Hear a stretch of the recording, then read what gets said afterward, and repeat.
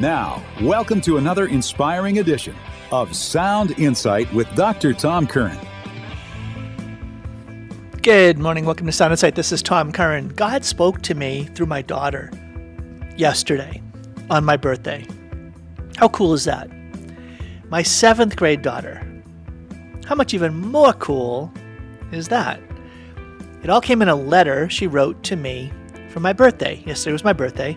59 years old. Yeah, I know you can't believe it. I'm going to share some reflections on life in time, on my birthday, on being 59, on how do we want to really live. I'll do that today on the program.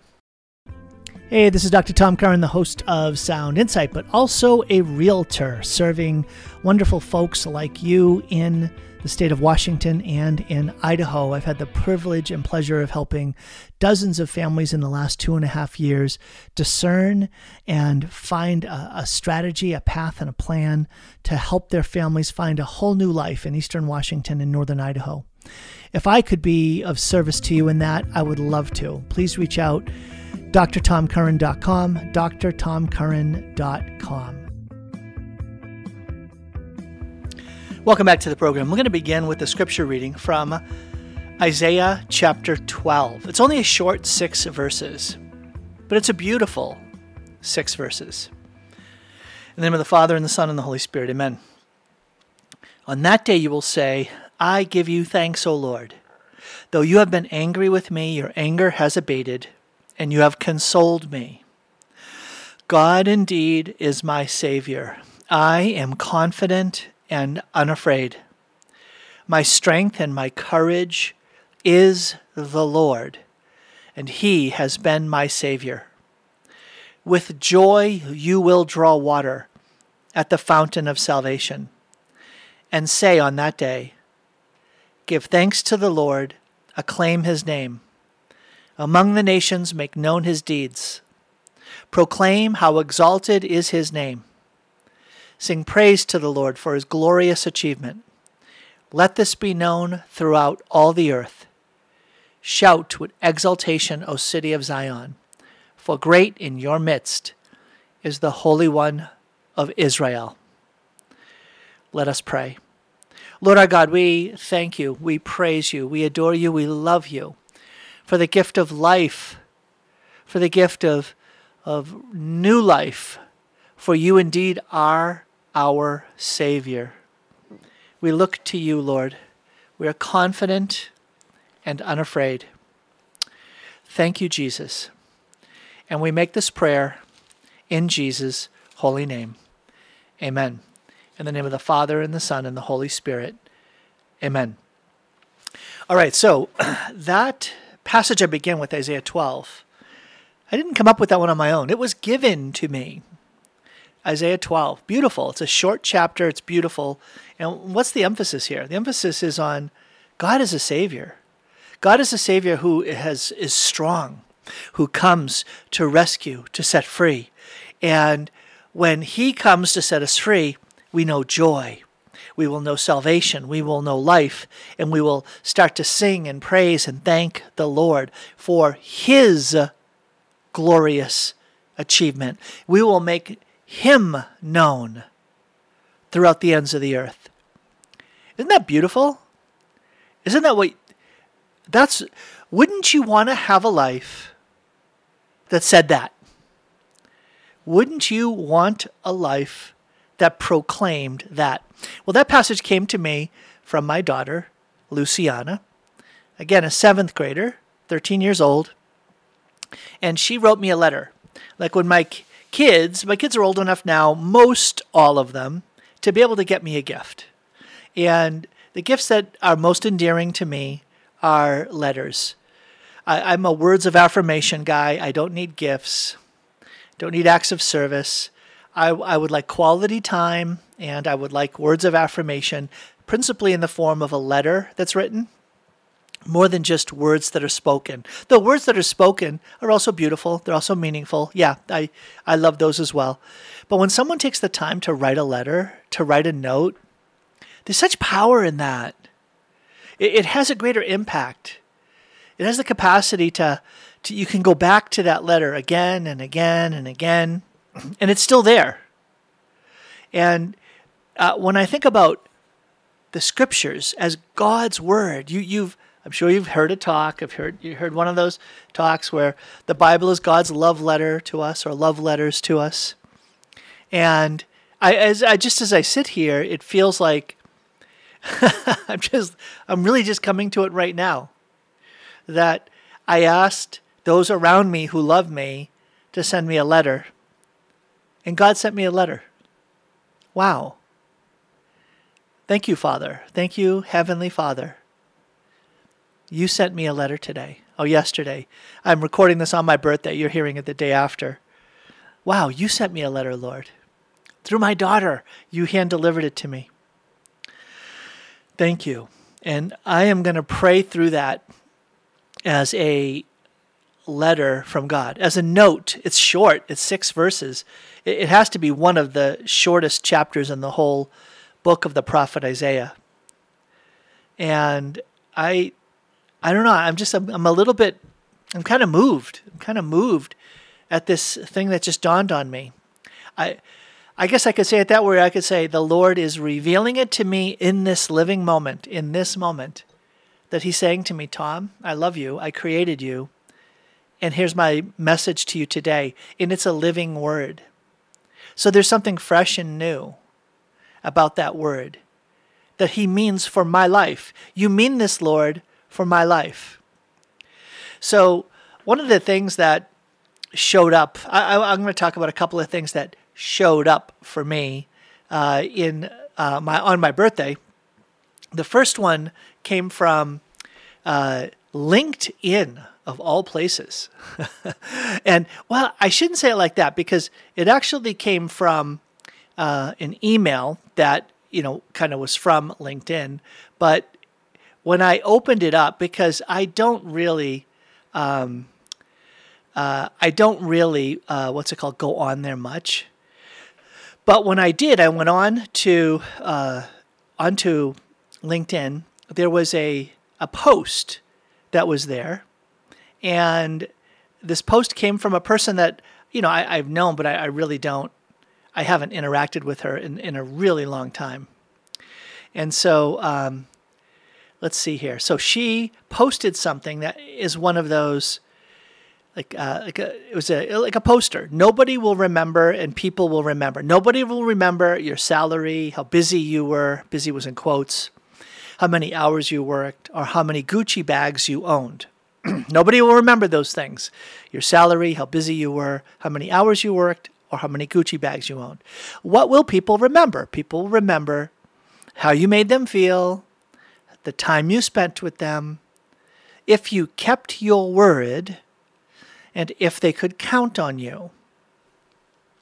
And, this was posted by some kind of, I don't know, it's one of those things that gets shared around, right? And this is like from leaders. And I thought about that, and I'm thinking, people will remember how you made them feel, the time you spent with them, if you kept your word, if they could count on you. And I thought, I don't know, I think that's kind of a low bar. And here's how I'm like, what will people remember about you? I'm asking you brothers and sisters, if you could answer that question for yourself, what would you want people to remember about you? I'm going to answer it. I'm going to answer it live with you now. You can do up to 4, all right? How you made them feel, I don't know. That, for me, why don't you say it this way? What was the atmosphere that you created when you were in the room? What was it that you radiated out into a space when you were there, present and interacting? I know that's different than saying how you made them feel. People will remember what you radiated into the room. People will remember the atmosphere you created when you were present in a room. I know that's a lot longer than if you kept your word. But if I'm going to say, what will people remember? People will remember like the spirit, the the spirit, the atmosphere, the attitude, right? What was it that you radiated into the room? I think that's like when you think about people that had an impact on you. Actually, there it is. I would even say it that way, right? The ones who have had the biggest impact on us, it's just them showing up. It's just them showing up. That didn't just make you feel a certain way, but there was something that pressed into your life by them. They impacted your life. They moved you. They moved your life. And, I say, is that a rare few that has that opportunity to radiate a spirit, an atmosphere, something into a room that's going to impact others? Absolutely not. Every one of us. You. Actually, let's turn it around. Let's actually flip the script here and say, there's a lot at stake in your life because you do give off something in the atmosphere when you walk into a room. I'm not just saying if you wear cologne or perfume. But if you hold on to that idea, if you have a strong perfume or a strong cologne, you walk into a room and everybody is going to notice, wait a minute, there's an aroma that has entered the room when this person entered the room. St. Paul talks about the aroma of Christ that we bear into the world. I actually love that because he gets at a really important key to this idea of the aroma of Christ that we bring into the world. And he does it because what he talks about is this aroma of Christ. He actually says it here. It's in 2 Corinthians chapter 2, verse 14 and following. Okay, listen. He says, "Thanks be to God, who unfailingly leads us on in Christ's triumphal train and employs us to diffuse the fragrance of his knowledge everywhere." We are an aroma of Christ for God's sake, both among those being saved and those on the way to destruction. To the latter an odor dealing death, to the former a breath bringing life. For such a mission as this is anyone really qualified? We speak in Christ's name, pure and motivacious, conscious of having been sent by God and of standing in his presence. There's the ultimate key right there. If you're going to give off the aroma of Christ, are you being sent are you being sent forth into the world, or are you standing in his presence? The answer is yes. The answer is yes. How do you give off the aroma of Christ? Well, it's giving off Christ. Jesus Christ lives in you. So when we think about the idea of giving off the aroma of Christ, it's because the union we have with Jesus Christ is so profound in us. It's so deep, it's so penetrating that we give off Christ. We give off the light of Christ. So that for me, now that's a worthy goal, right? If you say, how do you want people to remember you? You want people to remember you as someone who gives off the light of Christ. You give off the aroma of Christ. You give off the atmosphere of what is let's call it the fruits of being in union with Christ, right? Remember the scripture in 2 Corinthians says that you're standing in his presence because in your heart, you're in the union with the Lord. That's how you can be in his presence and going forth, because in your heart, in that secret place of your heart, you're in union with Christ. But when you move forth from that out into the world, you're on mission. And so if you hold on to that, what that means is that it's the union with Christ that's going to show up when you show up. And the fruit of a union with Christ is peace, it's joy, it's freedom, it's life, it's a sense of welcome, of belonging. It's all of that. It's all of that. People will remember the spirit, the atmosphere, the aroma that you brought into the room. What if it's not very impactful or if it's very impactful, if it's positive or if it's negative?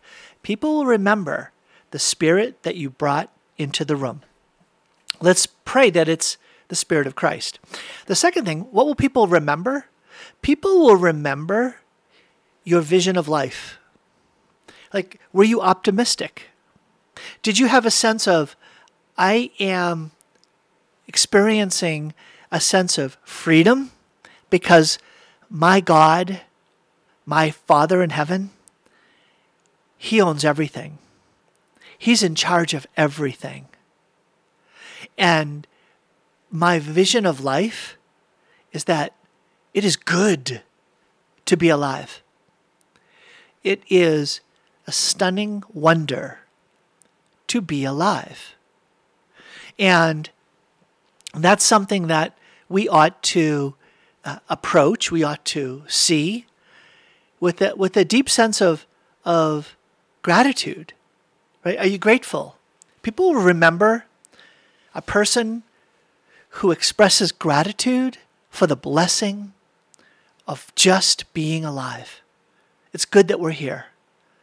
And it's good that our loving God is going to lead us home to Him. Now, isn't that how you want to live your life? That's how I want to live my life. What will people remember? People will remember your vision of life. People will remember what you exude into a room. People will also remember what they saw when they looked into your eyes. Ooh, that's a powerful one. What do I mean by that? I'll tell you in a minute on Sound Insight. Hi, this is Dr. Tom Curran, and you know me as the host of Sound Insight.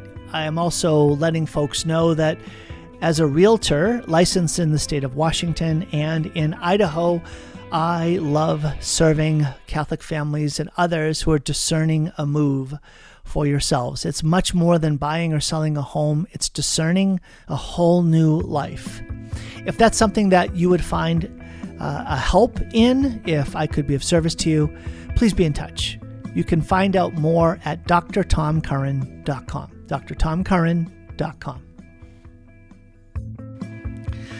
Hey, welcome back to Sound Insight. All right, so I am reflecting on my 59th birthday. Turned 59 yesterday. And it's so weird. It's so weird because when I look in the mirror, I don't see a 59-year-old man. I just don't.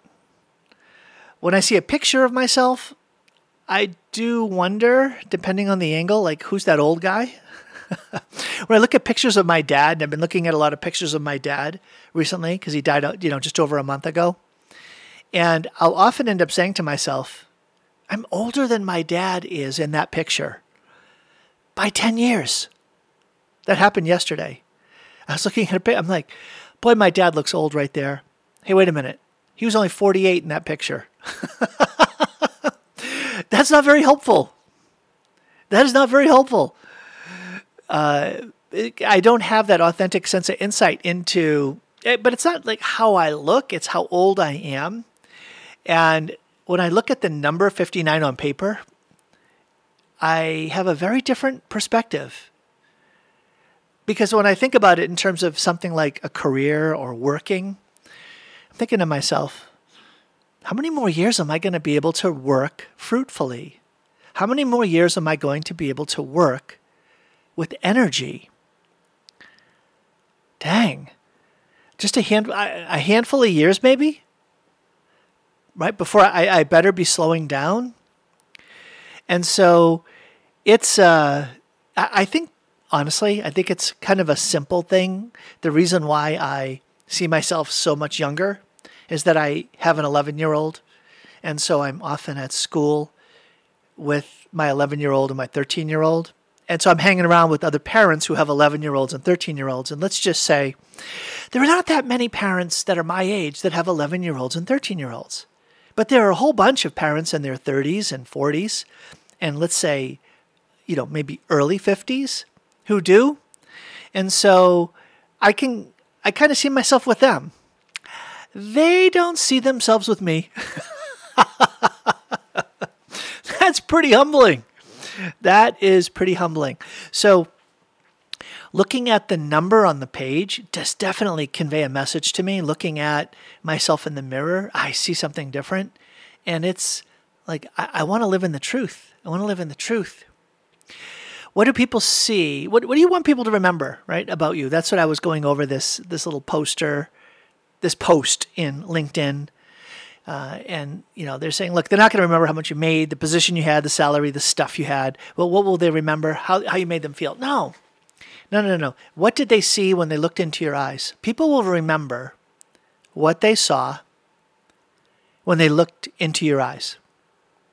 And for me, that's very profound and powerful, because what they will see in our eyes is going to be, in a certain sense, a reflection of what we see when we look into the eyes of the ones who love us.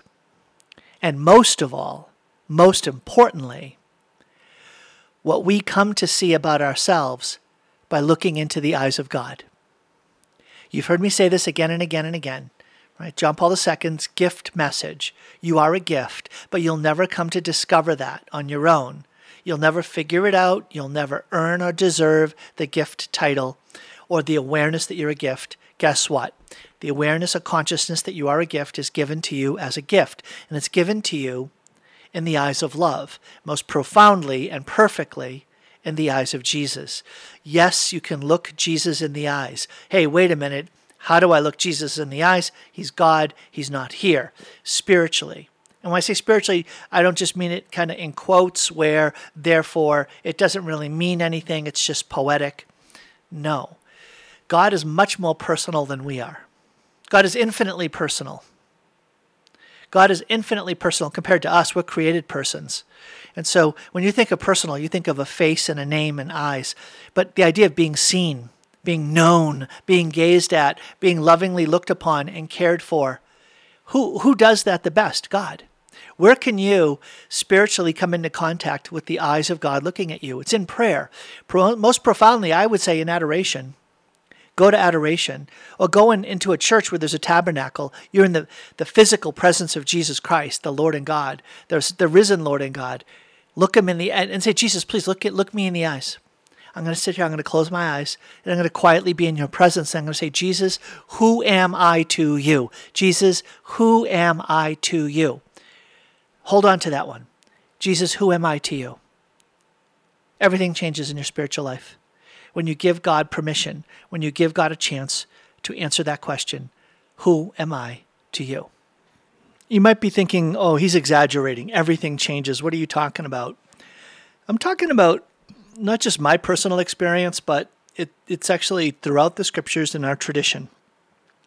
It's what people refer to as the encounter. What people? John Paul II, Benedict XVI, Pope Francis. The emphasis on encounter, the encounter with Christ. When they mean encounter, they mean this sense of, I met him face to face. There's this sense of saying, he sees me, he knows me, and there's a way in which he is unveiling things to me that I didn't realize about myself. I came to know who I am because I came to be known by him. And that's what the Lord wants for us, right? That's what the Lord, well, when that happens, and again, I'm saying through that prayer, Jesus, who am I to you? Jesus, who am I to you? Take that risk in your prayer time today. Jesus, who am I to you? You see, life goes on, life moves forward. You might see yourself a certain way in the mirror. You might see yourself a certain way if you look at the calendar and you realize how many years you are.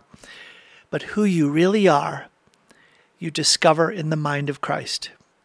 You come to know in the mind of Christ. So one of the things that's been happening that happened during my birthday is that my love language is words of affirmation, as you know. And I mentioned that there's this scripture, Isaiah 12, that my daughter, I asked her, I said, Luciana, I said, she said, did you read the scripture? I said, yes. I said, how did you come to that? She said, I don't know. I just was praying and reflecting. And she does this a lot. She has a little journal. And what she likes to do is open the Bible, find a passage that jumps out at her, and she'll write down the passage into her journal. So her journal isn't so much like a personal reflection about, in this instance, Isaiah chapter 12 or 11, but instead it's her actually writing out the passage of Scripture itself. And I find that very endearing. I find it endearing because it's her, in a certain sense, mimicking, right, the idea of journaling, because she sees that I have a journal and Carrie has a journal, and that I'm writing in my journal most days. And so when I say, okay, it's prayer time, or it's quiet time, like I did 2 days ago on Sunday, said, kids, okay, you finished your work. Now come in here and let's do quiet time, right? By the way, that's a very good practice. I still encourage that's something that you can do with your family. My kids, what do they want to do? They wanted to watch a show. And I'm like, no, we're not going to watch a show. We're going to have a time of family prayer. But in this moment, before we actually pray as a family, we're going to have some quiet time together as a family. And so the kiddos came into the room, and one of them had a spiritual reading book. That was Liliana, that she's reading for school. What was Luciana doing? That's when she was journaling. So she was journaling, and she had her Bible, and she had her journal, and she was writing in it. Little did I know that she was, not only writing that passage, but she was also writing me a letter, a note. And I began to think about, okay, what does it mean to be a father to my kids? And, you've heard me say lead, provide, protect. A very beautiful thing happened on my birthday morning. On my birthday morning, I was sitting in my prayer chair, and I was taking some quiet time and looking out the front window. And it's gotten a bit lighter earlier, so it wasn't so dark during my prayer time. And there's a bunch of wild turkeys that will come, and they will they will hang out across the street from our house. And I didn't quite know why, but all of these turkeys would be there, and I'm thinking, what are they eating? And every once in a while, one of the bigger turkeys would fly up into the branches that were sort of overhanging the area where they were, and would just land on the branch. I'm like, that's such a big turkey, that branch can barely sustain the turkey. And all of a sudden, I saw and understood why. When the turkey landed on the branch sunk and swayed significantly. And that was the goal the turkey had, because when the turkey did that, it was shaking loose whatever little bits of food that was still sort of on the branches. And so it would shake it, and then the turkeys would kind of, make a scrum. They would just be going after this big pile of turkeys, grabbing and pecking at the ground over what was just shaken loose by the big turkey. And it made me think about my own life as a husband and father. I'm like a turkey. I'm like the turkey that flies up into the branches and shakes loose the provisions needed by the other turkeys, by the family of turkeys that this, this dominant turkey is supposed to be providing for. But, he puts in all the effort. He's shaking loose the branches, but gets none of the benefit. His benefit is that he gets to provide for the other turkeys. That's what he was made to do. Okay, so this brings me back around to that poster. What will people remember about you? Remember the first one I said? What people will remember about you is what you radiate into an environment. What's the atmosphere that happens when you walk into a room? And remember what I said. Whether you like it or not, choose to do it or not, or acknowledge it or not, you are radiating something. There is an atmosphere that accompanies you into a space. The second thing I said was, people will remember how you saw the world, how you see the world. If you see it in the light of God, in the light of the reality that you're created by God and you're grateful for the blessing of being alive and the destiny that is yours as God's child, you're called to a heavenly homeland, how you see the world is going to, in fact, shape how you live your life today. And that is what people will remember. The third one was, remember the third one? I just finished it. What people will remember about you is what they saw when they looked into your eyes. And I think that ultimately what I mean by that is when they look into your eyes, and that has to do with how you are present to them, do they feel acknowledged? Or do they feel like you're just there to use them? Do they feel appreciated? Do they sense that you see them as having dignity, as being a person, as being irreplaceable, one of a kind, never to be seen again? That gift quality, right? Do they appreciate that when they look into your eyes? Or do they sense a dismissiveness? I'm measuring you up and making an evaluation about whether or not I need to take you seriously, right? So these are or even other more sinful like things, like when women look into your eyes, do they sense that you're looking at them with eyes that are pure and modest? Or is there lust and sexual desire, right? So for guys, like what do people see? What do people see when they look into your eyes? I remember that really cutesy story of my daughter Anne Marie when she was just a little girl, and I was helping her to floss her teeth for the first time. And I had to get down at her level, and my face was just like right in her face. And I had my hand opening her like jaw so that I could, opening her mouth, like holding onto her jaw so that I could get the little dinosaur tooth flosser in there. And when I was done, I stood up and she smiled and she said, "Daddy, I could see myself in your eyes." Oh, isn't that beautiful? "Daddy, I could see myself in your eyes."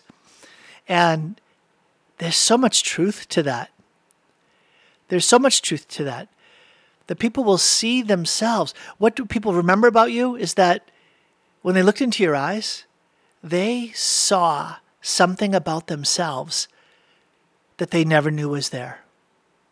They came to realize something about themselves in a fresh way, a new way, a deeper way than they had known before they had talked to you. So what will people remember about you? So those are the first three. What was my last one? I think that if I wanted to use a word that is more common, I would say that I would want them to say, what will people remember about you? He lived a life of generosity. He lived a life of generosity.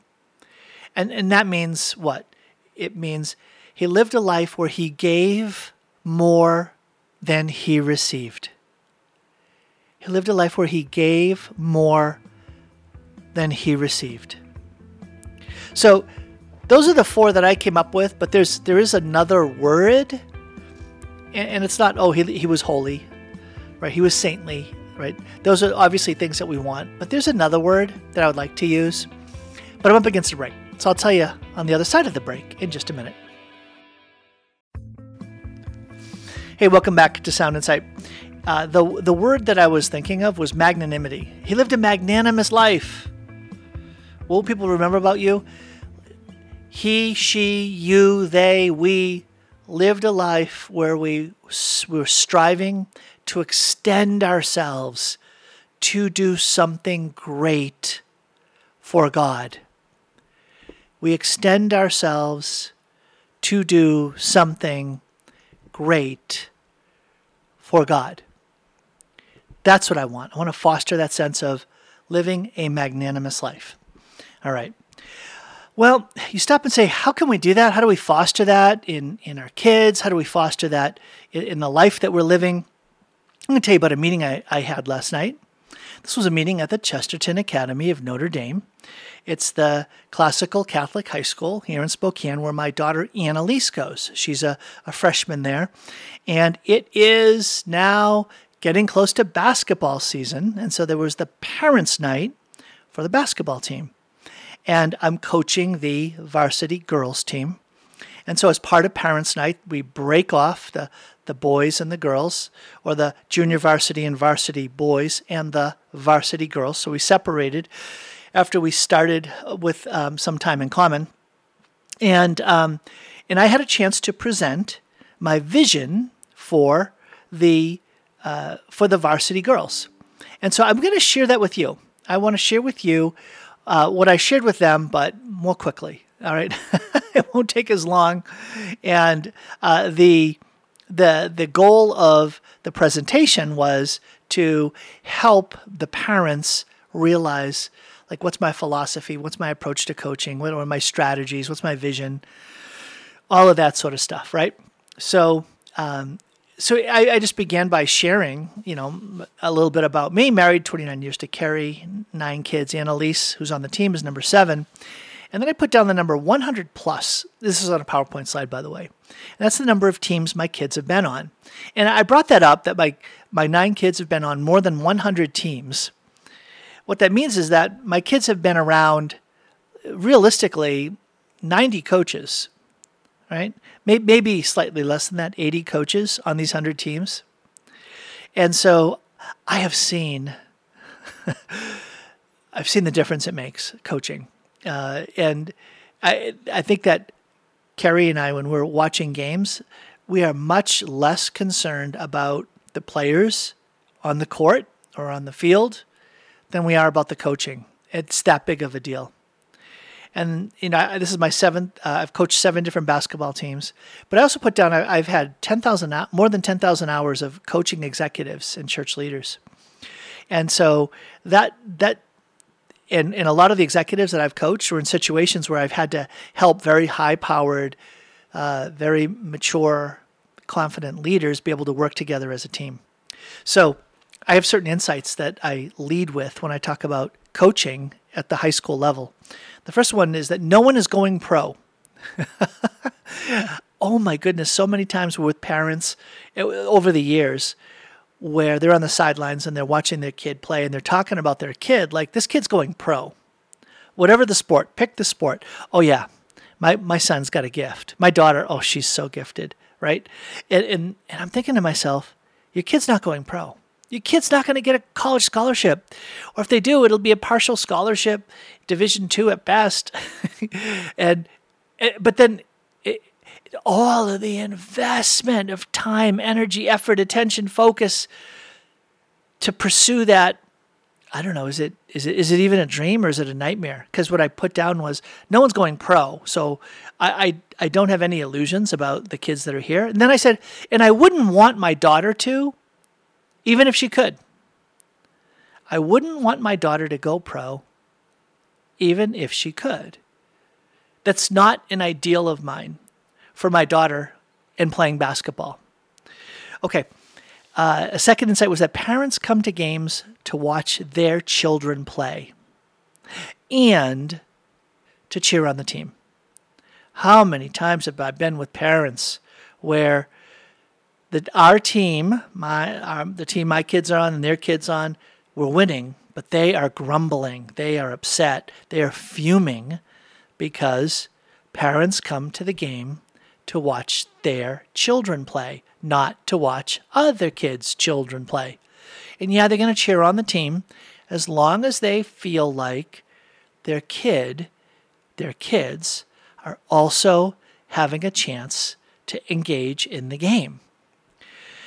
And then the last one was, last two. The biggest factor that determines whether a team will be mediocre or will achieve its highest potential is having a coach who's strategic. That's the number one reason.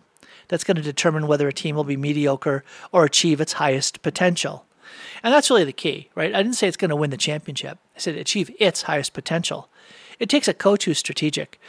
And again, when Carrie and I are sitting in the stands watching the way these coaches coach, it is so frustrating because they lack this sense of responding to the moment. Like, Do you realize that's not the best way to use your players?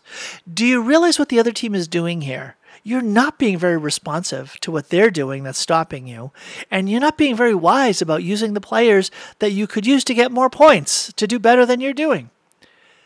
How am I really feeling today? And then the second biggest factor that I think determines whether a team will be mediocre or achieve its highest potential is that this team plays like a team, not just as a group of individuals, right? So that's where I began. But then I consider it a gift, a privilege, and stewardship to be a coach. It's a gift, privilege, and stewardship to be a coach. And I say that because at the high school level in particular, in late junior high, 7th and 8th grade on, is that kids that age, young men and women that age, they're starting to lose the sense of, I want to be directed by mom and dad. And they're more looking for direction or guidance from other adults. And so I know what that's like, trying to press in and encourage, direct, guide, and mold my kids. And they can become increasingly grumbly and increasingly wanting to get a sense of space and independence and make their own decisions.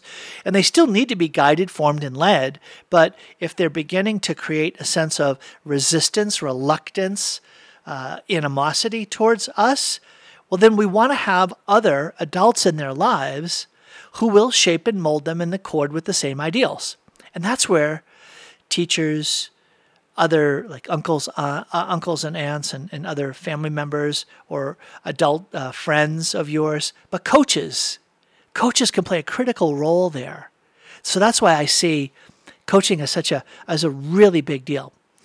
So, but let me link this to what I was just talking about, which is, what do you want people to remember about you? Well, you're called to be a saint and to fulfill a God-given mission. Sports can help with that.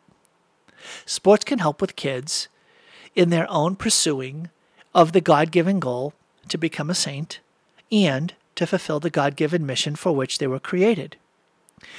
And so that's my first goal. Really, my first goal as a coach is to help our kids elevate, help our kids strive for the heights, right? The Pier Giorgio Frassati. Let's embark on a great adventure to go to the heights. And we can do that through coaching.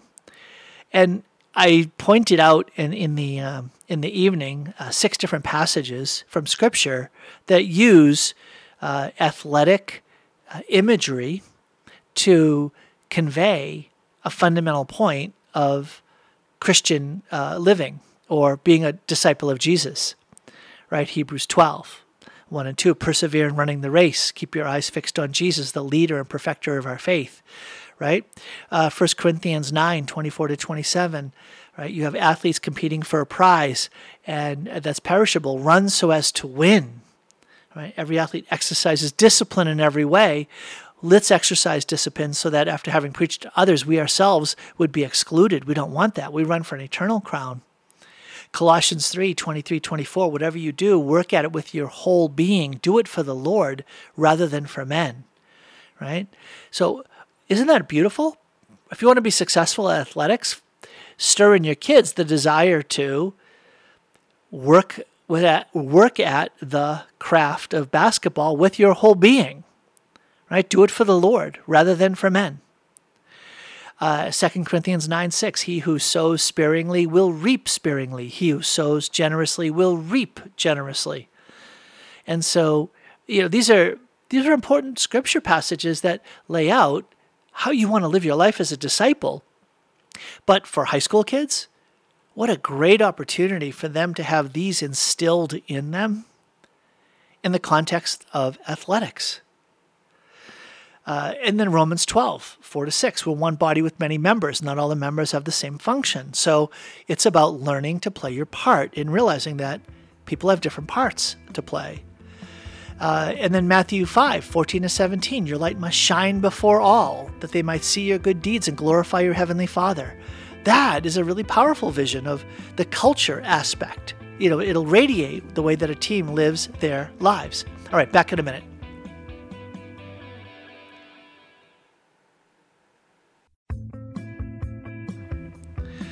Hey, welcome back to Sound Insight. It's great to be with you today. So today I'm reflecting on my birthday, and yesterday was my birthday. And just I had several instances in the course of the day where I had a chance to pause and ponder and reflect about the gift of life and how we're called to live our lives. And I'm finishing the program today by sharing with you some of the things I shared last night at the Chesterton Academy of Notre Dame at the parent night for basketball players, specifically of the girls' basketball team. And wanting the parents to know what's my approach, what's my philosophy. And really my philosophy in the as a coach isn't really very departed from what I try to instill in my own kids at home. But now I have the very specific context of doing this and in terms of girls basketball. So, but you know what? There's even a really beautiful way to understand that when you're in coaching, what I'm also trying to do is help all of these daughters, all these women, achieve the 3 traditional goals of a classical education. Okay, when you think about a classical education, right, you have grammar, logic, rhetoric. You have the pursuit of truth and goodness and beauty, right? Utilizing the different capabilities we have. But the goals are that when you come out of a classical Christian education, you will have learned how to think. So that's one of the goals, learn to think. The second is you'll have learned how to learn. So it's learning to learn. And then the third is to learn to love learning. You have this passion for learning. So if you come out of a classical school and you've learned how to think, you've learned how to learn, and you've learned to love learning, that's incredibly important human formation that you'll be able to take with you in the totality of your life, right? In whatever you study in college, in whatever relationships you have, right? At work, at home, friendships, in family.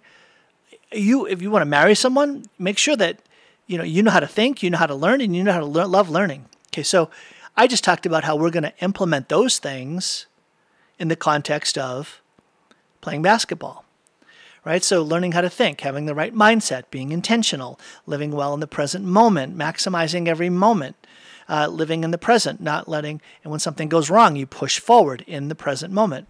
Learning how to learn, right? Which is about the hard easy. It's about virtue. It's about realizing that you're going to recognize that learning comes through identifying weak spots, identifying areas that I need to grow in, and working on those things. And then also like the learning to learn, like how do I prepare? So learning how to prepare myself for a game. What's my mindset? What's my game day ritual? What's my pre-game ritual? How do I get dialed in so that I'm fully prepared for what I can be ready for, right? So I'm not caught off guard when things happen. And just the fundamental value and importance of preparing oneself. So if you can learn those things in the context of a basketball game, talk about a blessing to prepare these young women for life. And then learning to love learning. So how do you help them recognize a passionate purpose that's connected to basketball? And so what would that be? Well, I have a passionate purpose for improving myself athletically. I have a passionate purpose to glorify God with the gifts He's given me. I have a passionate purpose to make my Heavenly Father proud. I have a passionate purpose to represent my school well, right? So there are all kinds of meanings that can come from putting on a uniform and playing in a game. And so it's being able to tap into those things and saying, this is why we do this. And then learn to love learning, right? So pursue magnanimity. There's the word, right? I want to extend myself to do something great for God.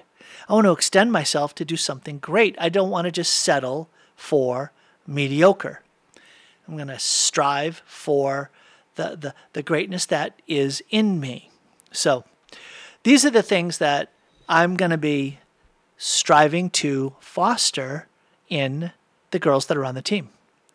So, and then next was about how do you actually let this, how do you let this actually turn into like how the season unfolds or how a game unfolds? And this is one of those big challenges, because when you get to high school sports, one of the things that can show up is, well, who gets to play? What about playing time? And do you have to earn your way on the floor and all those sorts of things? And it's very often put forward as an either or. Either we're going to do everything possible to win the game, and that means that the kids who don't get to play or only get to play in garbage time, they have to play the part of cheering on the players that are on the floor. That's their job, right? Or it's, hey, look, everyone's going to get a similar amount of playing time, and we're going to do our best in those constraints to win the game. But that seems to be the two. Like, take your pick. You can do one or the other. And I'm like, well, do we really have to? Can't we do a better way? And so here's how I said it last night. I said, my primary goal for each game is not just winning, but winning in a way that gives every player a winning experience in each game. Did you hear that? Winning in a way that gives every player a winning experience in each game. Like, what does that look like? What is a winning experience? Well, you can tell by the car ride home. Mom and dad or parent that's driving home the kid from the game. Let's say that the team won, and the team won handily. But the kid in the back seat that was playing and that was on the team didn't play until the very, very, very end and played garbage time only for a very brief minute or two and then got pulled out of the game. How's dad feeling about that? All right, how's mom feeling about it? Is that an enjoyable car ride home? The answer is no, not at all. And so I say it's my job to find a way to give each player a winning experience every game, win or lose. And what does that mean? Well, what that means is that the player is going to be on the floor when it matters. I call that meaningful minutes. Because if you're going to have a chance for the parents to say, oh yeah, when you were out there and the ball came to you and you took that shot and it almost went in, or when you were playing defense against that girl and you got in there and you almost stole the ball, oh, it was amazing. It was so exciting watching you be right out there and giving it your all, right? That's a winning experience, even if they lose. So what I do is I try to balance winning and winning experience, right?